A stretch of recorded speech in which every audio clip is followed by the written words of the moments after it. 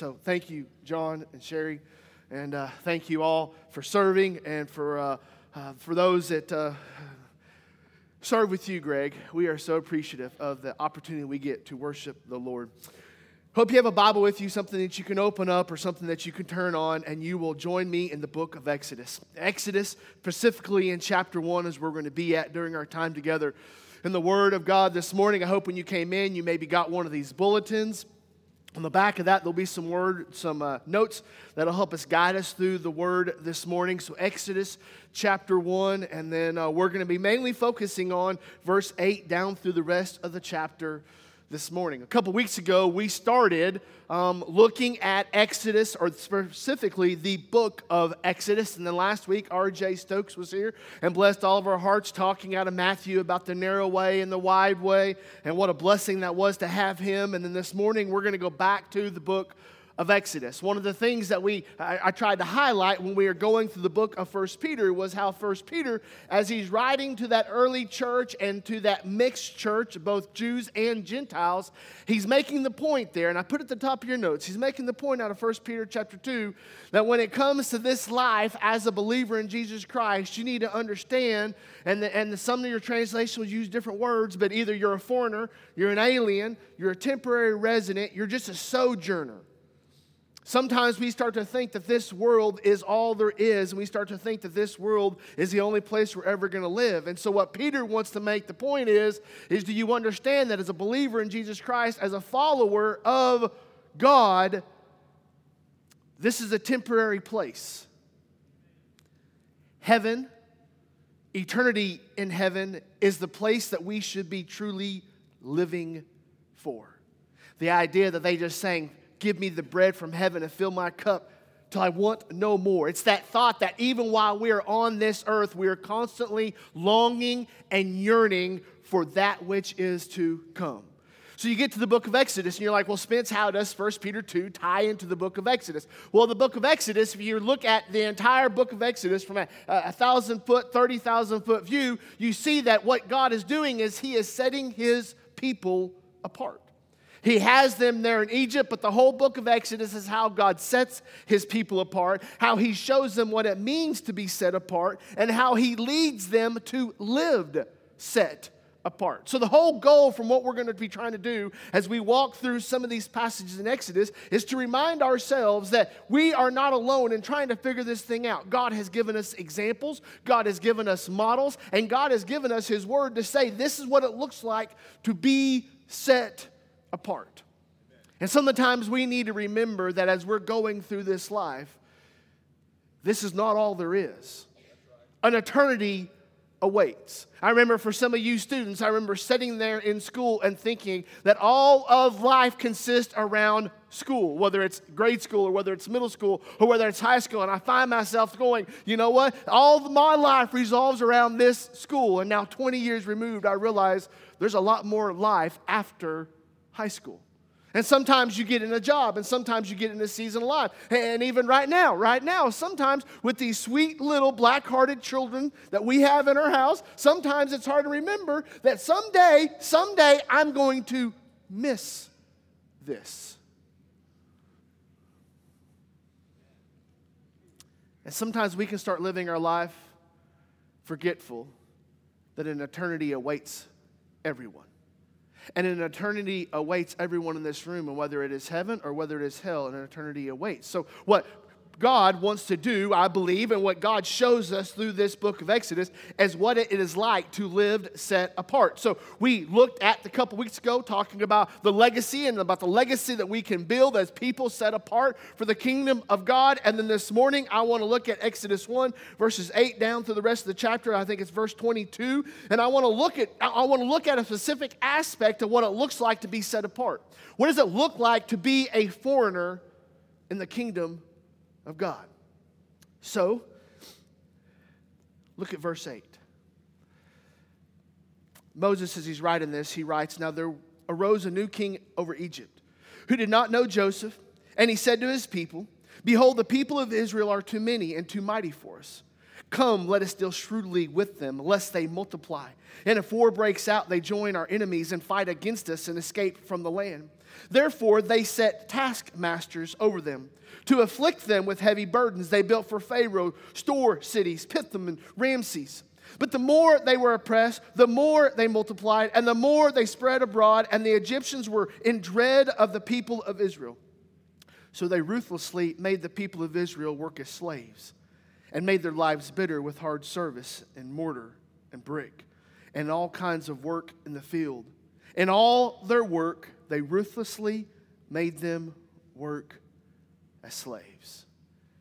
You might think to yourself, well, Spence, how does this address being set apart? Well, one of the things that you will soon realize as you come to this Christian life and as you pursue faithfulness in this Christian life is that either you will set yourself apart or this world will set you apart. You see, being faithful to the things of God and following after the precepts and the principles of God either will cause you to set yourself, sanctify yourselves from the desires and the direction of this world, or this world will say, we don't want anything to do with you because you're one of those Jesus people. So either we will set ourselves apart or this world will set ourselves apart. And here in this passage before us, I want you to see two different ways that the Egyptian people, primarily Pharaoh, set these people apart. Because I think these are still two ways that the world treats us today. The first way I want you to see out of this passage that I just read before you is that they will oppose us. This world will set us apart by opposing us. If you look back up there in verse 8, it says, now there was a new king over Egypt who did not know Joseph, and he said to his people, behold, the people of Israel are too many and too mighty for us. The offense that the Egyptians saw the Jewish people doing is that they were being faithful to God. How do I get that, Spence? Well, you go back, and I put this in your notes. You go back to Genesis 1 and 28, or you go to Genesis 9 and verse 1, and both places God either tells Adam or he tells Noah, go forth, multiply, and fill the earth. John's daughter was saying that she had 9 kids. She's got this idea figured out. It's one of these things that you come in and you say, God's calling me to be fruitful and fill the earth. And so that is all they were doing. They were being fruitful. They were filling the earth. If you go back up to verse 7 of chapter 1, what does it say? They grew exceedingly strong, so the land was filled with them because they were multiplying. They were doing what God was telling them to do, and God was blessing his people. But it never fails when God's people are being faithful to God's word and doing God's things. There's always someone outside that says, I don't like that. So what is the motivation behind Pharaoh? The motivation wasn't because they were committing sins. It wasn't because they were breaking laws. It wasn't because they were trying to usurp authority. It wasn't because of the fact that they were threatening the power structure in place. It was because they were being faithful to God and because God was blessing them. So then what does he do? He says, now here's what we are going to do. We are going to oppress the Jewish people. Oppress the Jewish people. Not because of what they were doing, not because of what they were saying, but don't miss this, but because who they represented. Because of who they represented. Now, where do I get that from? Well, if you look back up there in verse 8, it says, now there arose a new king over Egypt who did not know Joseph. You go back and you trace that word out in the original language and you will find it goes back to the Hebrew word yada. And it's this idea, not that he didn't know of Joseph. You can imagine the new king, the new Pharaoh over Egypt, and he has all these Jewish people, these Israelites. You could ask somebody and says, what are all these people doing down here in the land of Goshen? And no doubt they could say, oh, well, let me tell you. So this guy was in prison for a period of time, and then this Pharaoh had a dream, couldn't understand the dream, didn't know what the dream meant. He called this guy to prison to interpret the dream. The guy interpreted the dream. Everything worked out great. Then we had 7 years of plenty, 7 years of famine. This guy named Joseph, he was put as second in command of the entire country, made a large amount of money for Pharaoh, was really prosperous and did a really good job, and so Pharaoh exalted him. This Joseph, he happened to have a dad and 11 brothers, and he decided to relocate his dad and 11 brothers, 70 people in all, relocated them to the land of Goshen. Jacob actually comes in front of Pharaoh, blesses Pharaoh. Pharaoh knows all about Joseph. Pharaoh knows all about Jacob and his family, and yet The idea is that this new God, this new Pharaoh, didn't know Joseph. I liken it to the idea that you look at a young child and you tell the young child, do not touch the top of the stove because the stove is hot. The young child knows the stove is hot because someone told him. Some of us adults in the room know that the stove is hot because we've touched it. There's a difference in how you know something to be true. See, there's some people in this room right now that they know God is faithful because they've gone through the trials, they've gone through the challenges, they've gone through the struggles, and they've seen God be faithful to them. There's some people in this room that they say God is faithful, but they haven't actually known God is faithful. So here in this text, you see the Pharaoh, and even though he may not have believed in the no, he may not have known about Joseph, no doubt he knew about it, but the problem is, the rub is that the people of Israel represented the presence of God. And I realize that may be difficult for you and I this morning to think about, but may we remember that rebellion leads to oppression. Rebellion leads to oppression. What do I mean rebellion leads to oppression? I mean that those individuals in this world that choose to rebel against the authority of God in their lives. When people decide to say, God is not in charge of my life, I am going to do what I want with my life. When they choose to rebel against the authority of God, that rebellion then leads to oppression. Because then what they say is, I'm going to rebel against God, and I don't want people around me reminding me of who God is. There are some people that do not go to church today, primarily because they say, because of the hypocrites that are there. Where that may be true, but the vast majority of people that do not come to church today because they don't want to feel convicted by God. And they don't show up. Because every time they show up at church, they're reminded about what God wants from their life. And that's this rebellion that we see presented here in verses 8 down through verse 14. We see the Pharaoh. We see the king over Egypt. And it wasn't because the people were misbehaving. It wasn't because the people were doing wrong. It was because he couldn't stand the idea of the authority of someone else superseding his. And so he is going to oppose. He is going to put down. He is going to oppress. He is going to persecute anything and everybody that represents the kingdom of God. So that's why he gets there and he says, let us deal shrewdly with them. That is verse 10. And then they start making them bricks. And then that didn't work. And they didn't slow down. And then he says, we're going to make them build these store cities in verse 11. That didn't work. And that didn't slow down. And then it says at the end in verse 14, they made them ruthlessly work as slaves. Why were the people being oppressed? The people were being oppressed because of the presence of God in their lives. Now, why does that matter today? Because, church, we're going to face oppression by simply our identity in Christ. And there's some people in this world that they're willing to follow after Jesus and they're willing to carry their Bible and they're willing to pray to God and they're willing to do all that. It's just they do not want to have any opposition in this life.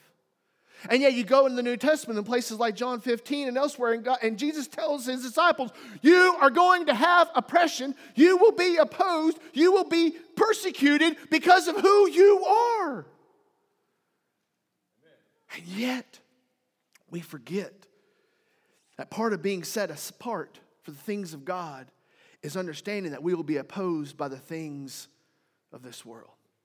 So he tells them, we see this picture. We have the opportunity. We are not right in the middle of it. We have the opportunity from outside perspective, but we see God giving us this example, God giving us this principle. And as you and I come from the outside perspective, from the sky view, and we look down upon this passage, we understand that this rebellion, the reason that they are being enslaved, the reason why they are being opposed is because who they represent. And I want you to understand, I want you to see this because this is something that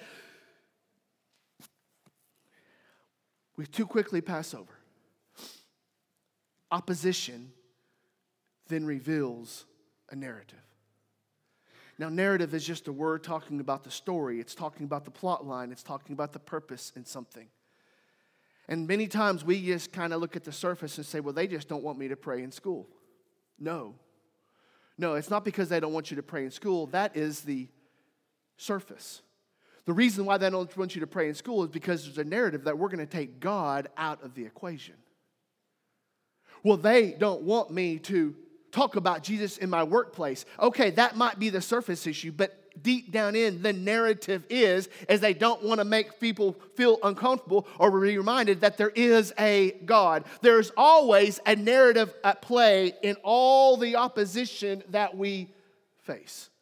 And sometimes we don't ever think, and sometimes we don't ever consider. Sometimes we just say, well, they don't want me to do that, or I'm facing opposition here, or I'm facing opposition there. And when sometimes we miss that there is a narrative at play in everything around us. So the narrative that we see at play here in Exodus chapter 1 and verse 8 through 14, the narrative is Pharaoh says, I don't want to have any authority over me. And this God deal cannot happen. And these people that represent God, and these people that point people to God, and these people that are manifesting the blessing of God, they have got to go away, because I do not want to have any other being that I'm in competition for authority. And whether it's your workplace, or whether it's your family, or whether it's the culture around you, there's always a narrative at play of why they are opposing you. The boys right now in the middle of a basketball league. I enjoy watching college basketball. Some other basketballs I tolerate.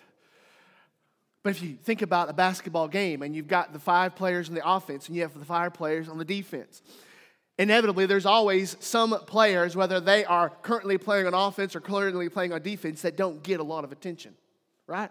Okay, so you have some players that they look at and go, that person is a threat. I am going to watch that person. And there's some people that you look at, and no offense to those people, but you look at them and go, I'm not that worried about them. I'm not that concerned about them. And so as those players start playing basketball, depending upon their ability, depending upon their initiative, depending upon what they identify as, depends on how people respond to them, right? And so sometimes in this Christian life, we just say, well, I don't want to catch a lot of attention. I don't want to catch a lot of spotlight. I don't want to catch a lot of flag. I'll just be an anonymous Christian. I'll just come over here. I'll be a quiet Christian. I won't say anything about the things of God. I won't raise up my voice about the things that are right for God. I won't say anything about the kingdom. I'll just sit over here and think that I'm just going to go through this Christian life minding my own business. You don't have permission biblically to be a silent observer. But then there's other people over here, and these individuals over here, they are bombastic, they are annoying, they are aggravating, and they're just over here just wanting people to listen to them. And they're just blah, blah, blah, blah, blah, blah, blah, blah, blah. And people don't listen to them because they just tune them out as a noisy gong or a clanging cymbal. And the idea is that we are just supposed to be over here saying, I'm not here to try to get attention to myself, but I'm also not here to just go through this life unscathed, because I know that as a follower of Jesus Christ, if I'm doing what God has called me to do, I realize that I'm going to find opposition. And yet when that opposition comes, I do not have to be surprised as this opposition comes, because I know this opposition is not more because of who I am, but because of whose I am. And he reminds them that they will oppose us if we are set apart for the things of God. And husband or wife or child or grandparent or aunt or uncle, when you find this opposition, know there's always a narrative behind the opposition. But then there's another way that this world sets us apart. Verse 15 says, Then the king of Egypt said to the Hebrew midwives. So their opposition didn't work. I'm going to try to slow them down. I'm going to try to weed them out. I'm going to keep them from multiplying. I'm going to keep them from expanding. I will keep them from growing. I will keep them from talking. I will oppress them and I will oppose them, and that will snuff out my threat or my concern from them. But the opposition didn't work. So then you go to the next stage, verse 15. And the king of Egypt said to the Hebrew midwives, one of whom was named Shiphrah, and the other one was named Puah. And when you serve, he says, when you serve as a midwife to the Hebrew women and see them on the birth stool, If it is a son, you shall kill him. But if it is a daughter, she shall live. Verse 17. But the midwives feared God and did not do as the king of Egypt commanded them, but let the male children live. So the king of Egypt called the midwives, and he said to them, why have you done this, and let the male children live? The midwives said to Pharaoh, because the Hebrew women are not like the Egyptian women, for they are vigorous. Just don't think that word fully encapsulates the entire communication of the text. The women are vigorous and give birth before the midwife comes to them. So God dealt well with the midwives, and the people multiplied and grew very strong. And because the midwives feared God, he gave them families. And when Pharaoh commanded all his people, every son that is born to the Hebrews, you shall cast into the Nile, but you shall let every daughter live. You may say, well, what a strange text talking about how they compel us. Well, what was Pharaoh's aim? Pharaoh's aim is to diminish the population. He was to diminish the number of Jews living in the land because every Jew represented the presence of God. And so the goal is I want to limit, I want to shrink, I want to take the Jewish people and the presence of God away from me. But when he came to opposition and he tried to enslave them, that didn't work. So the next step that Pharaoh had, that the king of Egypt had, is then I will compel them. And how does he do that? He then goes to the midwives and says, all right, midwives, here's what I want you to do. Selective breeding. They do this in livestock all the time. Some of you individuals in this room, you don't have Better Homes and Gardens on your coffee table. You have some type of a genetics catalog on your coffee table. And in that thing, it'll tell you about the males and their pedigrees and all these names and all these numbers and all these things that add up that you're looking at, that I like him or I don't like him or I think I can use him and her. And you do all of this line breeding. Has anybody ever heard the name Margaret Sanger? So Margaret Sanger was a woman that lived a couple of generations ago. And she said, you know what, if we can do that with animals, we can do that with people. She was considered one of the founders and one of the first individuals that introduced the concept of eugenics. And the idea of eugenics is that you could breed for preferred traits. She took Charles Darwin's idea of evolution and of survival of the fittest, and she said what we can do is that we can use these principles to then breed humans to get a superior or to get a preferred race. And so eugenics was really the birth of abortion. And through the act of abortion, they were using that to selectively weed out the genetics they didn't want. It was this opposition that then led to people being compelled. And what the case is here in this passage in Exodus is the king of Egypt says, you know what? I do not like all of these Jewish males running around here, so I have an idea. We will just kill them. And I put there in your notes that once you enter into a life of sin, sin does not value life. The king of Egypt, he did not value life. And then when you think about this whole idea of eugenics and abortion and all these things carrying on, none of this values life. But you may say, well, why in the world should we value life? Because God values life. Genesis 1 and 26 and 27, God says, I created man in the image of me. In the image of God, he created them. Male and female, he created them. And yet, the king of Egypt says, my oppression didn't work, so now I'm going to compel you. So he calls on them to kill the males. And the Hebrew wives did not submit to his word. Then he tells all the people there. You see that there in the last part of verse 22. Then Pharaoh commanded all his people, every son that is born to the Hebrews you shall cast into the Nile. So not only did he oppress them and say, this is what I want you to do, but then he compels them and he says, not just the Hebrew midwives, but then all the people of Egypt, if you see a male Hebrew child be born, kill it. So not only is he sinning himself, but now he's looking and saying, now everybody else is expected to participate in my sin.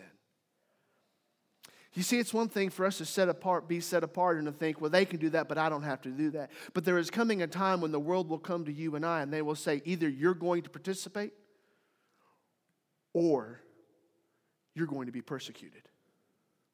Theo Hobbes, the British theologian that I've quoted to you many times, puts it like this. He talks about this revolution that takes place in morality, and he talks about that what was once condemned is now celebrated.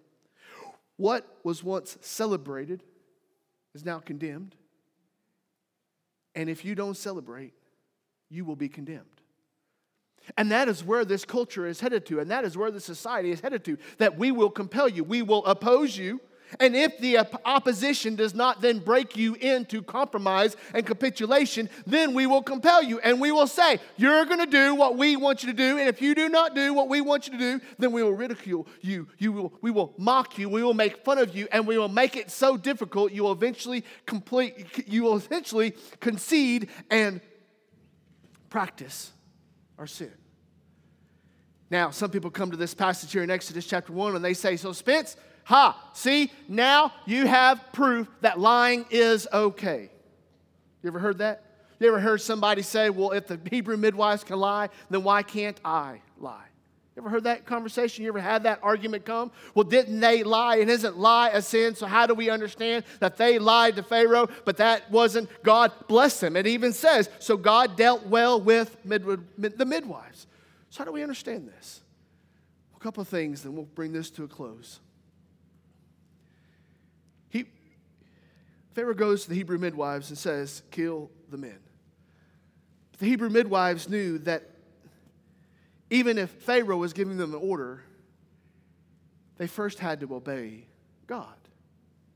They first had to obey God. In fact, it says there in the verse 17, but the midwives feared God and did not do as the king of Egypt commanded them. Well, they were told to do that, yes. But just because somebody commands you to sin doesn't mean you have to sin. When we are commanded, when we are called, when we are compelled to do things that violates our obedience to God, brothers and sisters, we are never commanded to sin. Why? Because our values reveal our faith. Our values reveal our faith. So it says there in verse 17, the midwives, they didn't do what Pharaoh told them because they feared God. Because they feared God. It takes us back to Corrie ten Boom, and if you ever think about the movie or the documentary called The Hiding Place, and in there, Corrie ten Boom and her family, they're hiding the Jews that are being sought by the Germans for extermination. And so they had these places where they would hide these Jews. The Germans would come in. Do you have any Jews in here? And Corrie ten Boom and her family would say, no, we have no Jews in here. And the Germans would search all through the house trying to find the secret hiding place. Why would they do that? Because they valued life, because God valued life. Because they feared God, because God called them to fear Him. Their values reveal their faith, and they are willing to follow after God. They're willing to serve after God, and they're willing to be obedient to God no matter what it costs them. Their values reveal their faith. And so then the Egyptian Pharaoh comes in and says, why did you do that? And what did the lady say? Because the women give birth too fast. What were they doing? They were reflecting God's values. They were reflecting God's word. And when it comes to the sin in the life, and when it comes to the ways of this world, the values of God will come into increasing conflict with the values of this world. Because right now, this world wants to value prosperity. And this world wants to value identity. And this world wants to value independent thinking. And this world wants to value everybody getting to decide what is truth. This world wants to value relativism. And yet the values of God says, no, we do have an authority. And this authority has revealed himself to us. And this authority then calls on us to fear him. And this authority says, you know what? Even though the world may try to oppress you, and even though this world may try to compel you, you can follow me because I am God. And so these Hebrew midwives are sitting there and they were being compelled by Pharaoh, sin, devalue life, work against the things of God. And the women said no. Because of their fear for God. So not only do their values reveal faith, but their choices reveal fear. Because they chose to submit to God more so than submitting to Pharaoh. And because of their faith, they chose to fear God more than the leadership of Egypt. Now the time is coming. And for some, the time is already here, where we will be compelled to submit to the culture. It's already happening on a small scale, especially within the workplaces. Because there's some of you in this room, and there's some of you that have heard, and there's some that you can say from the past that you get a job. And the job says, okay, this is the parameters, and this is what the expectations are of the job. And you get the job, and you're like, great, great, great. And then just a little bit into the job, when you need the job, and you have a place for the money that comes from the job, and then the job comes to you and say, oh yeah, we're switching your schedule.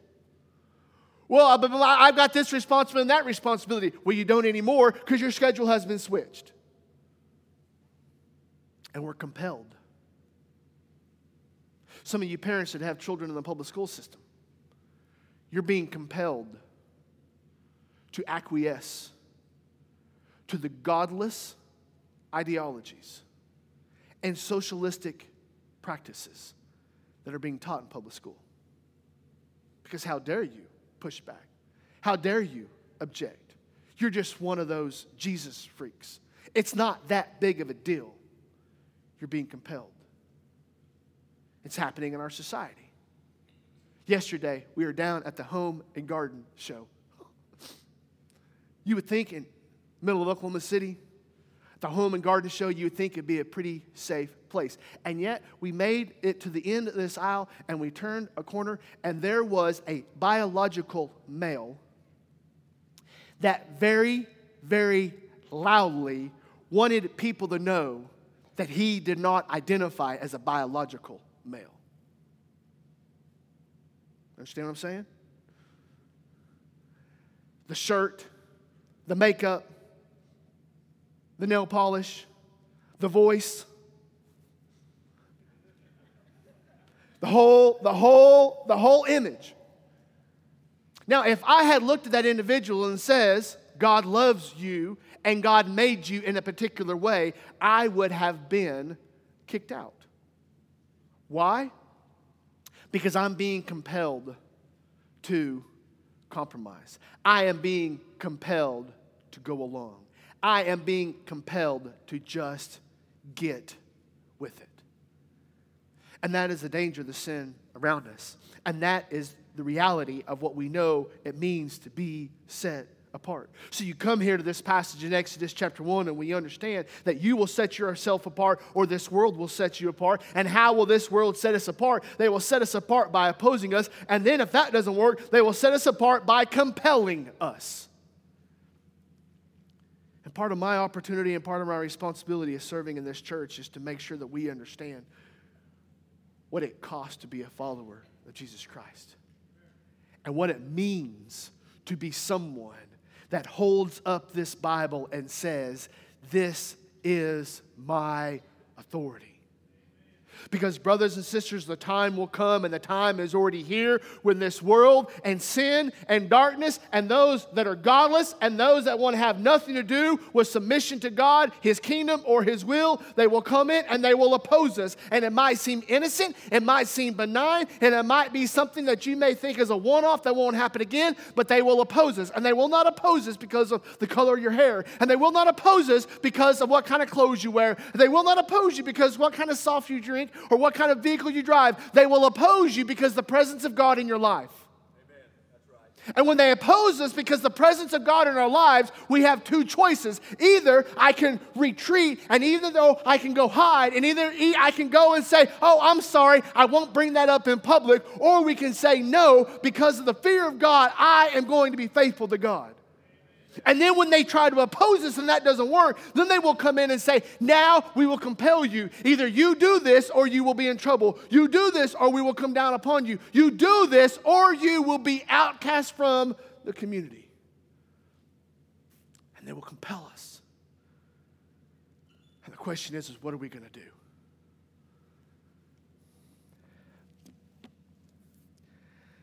So how do we live set apart? Bottom part of your notes. First thing is we need to prepare to respond. Prepare to respond.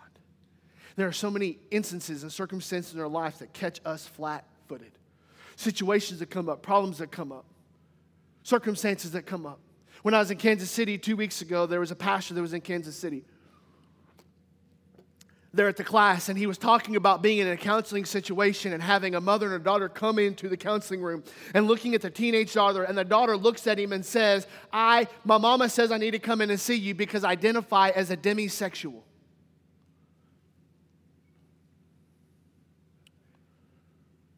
Demisexual. Now, I'm just going to take it by the appearance of most of your faces over the age of 20. You have no idea what I just said. You got the second part, but you're lost in the first part. I know.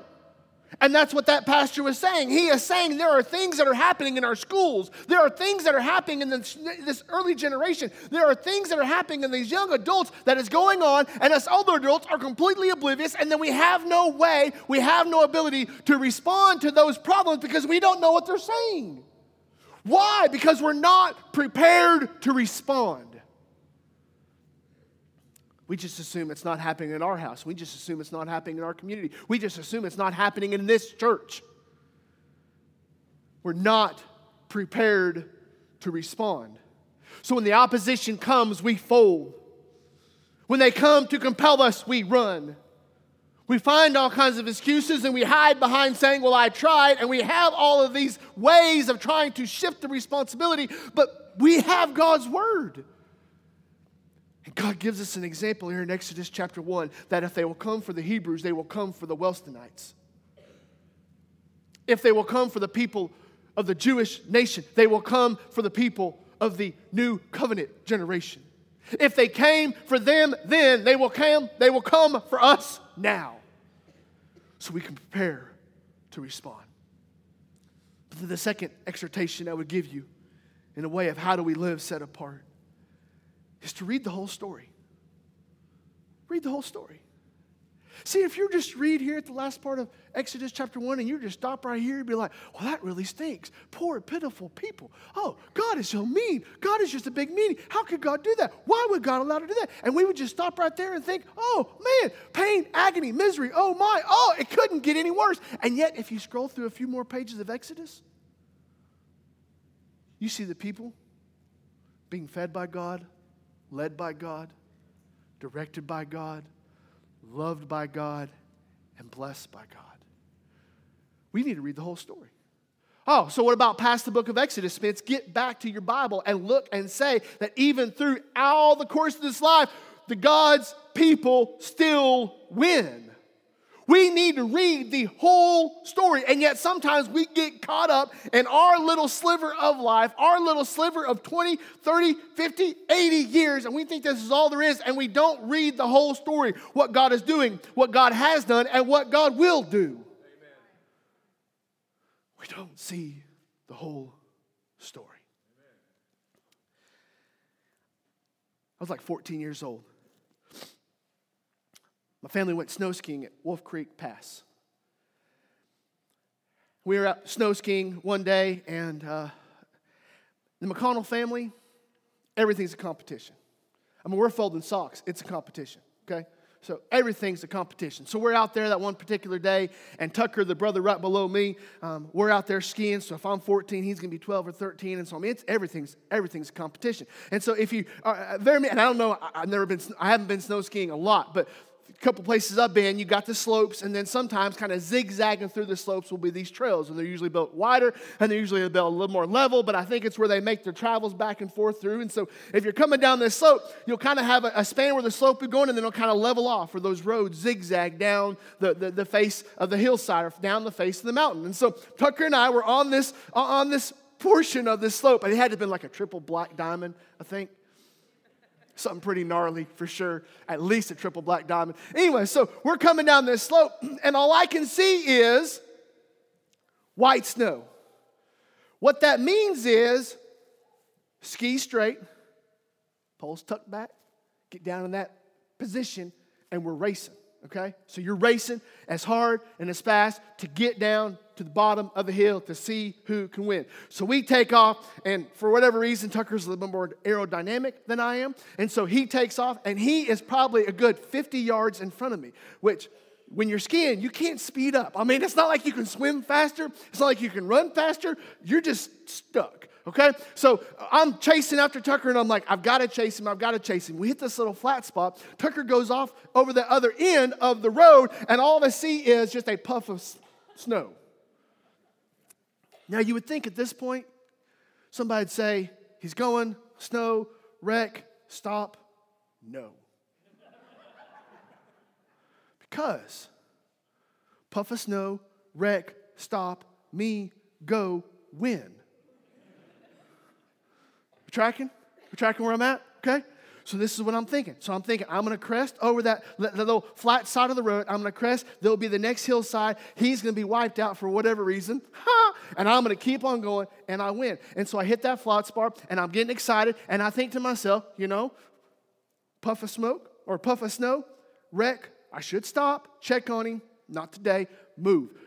I come over that hillside, and for about 250 yards is nothing but moguls. Now, some of you know what I'm saying, and some of you don't know what I'm saying. Now, for those of you who have no idea what I'm saying, let me try to explain to you the best I can do to imagine moguls. It's like goosebumps on your skin, right?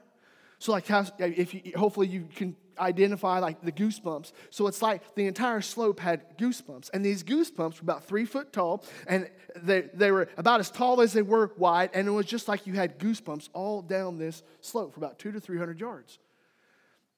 Now, the idea is that you're a lot better skier than me, and you get on there and you just navigate right down through there. When you're at Mach 5, trying to beat your brother to the end of the slope, skis straight, go fast, and then you come to the moguls, I don't know exactly what happened. It got pretty fuzzy. I'm serious. It got kind of fuzzy. Let me tell you what happened when everything started clearing back up. My poles were scattered. Both skis had been removed from my feet. My goggles were broken in half. My nose was bleeding. I was bleeding from my mouth. And it felt like you took a softball, put it at the end of a set of pantyhose, and just went to wearing me out.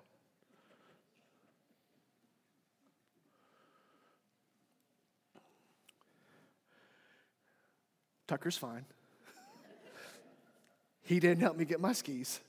I got my own skis, got down, got cleaned up, bought a new set of goggles. We go back again.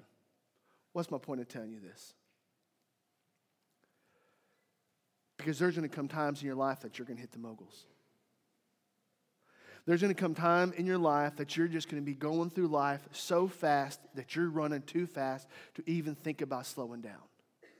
And there's going to become times in your life that you're going so fast and you're moving so quickly, and God's going to say, slow down and listen to me. Slow down and pay attention to me. Slow down and think about me. And you and I are going to say, God, we have no time. We have no time. See, Jim over there, he's got a bigger house. He's got a better job. He's making more money. He looks like he's happier. Everything on social media says he's doing better than me. I've got to beat him. And then you got Bill over there, and Bill is beating you up the corporate ladder, and Bill is beating you at sales, and Bill is beating you here, and you're thinking to yourself, I've got to beat him. And even though you see problems in marriages, even though you see problems in families, you don't pay attention because all you're thinking about is getting to the end of the race.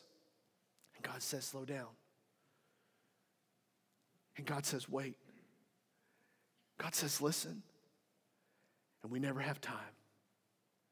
And then we hit the moguls of life, and it may be a sickness. It may be a conflict in your home.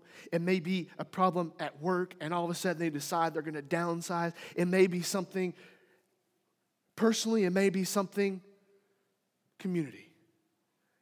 And we hit those moguls, and we fall apart. I'm coming down that hill. What I should have done is stopped, or at least slowed down. But because I was too arrogant and too prideful in my life, I didn't even consider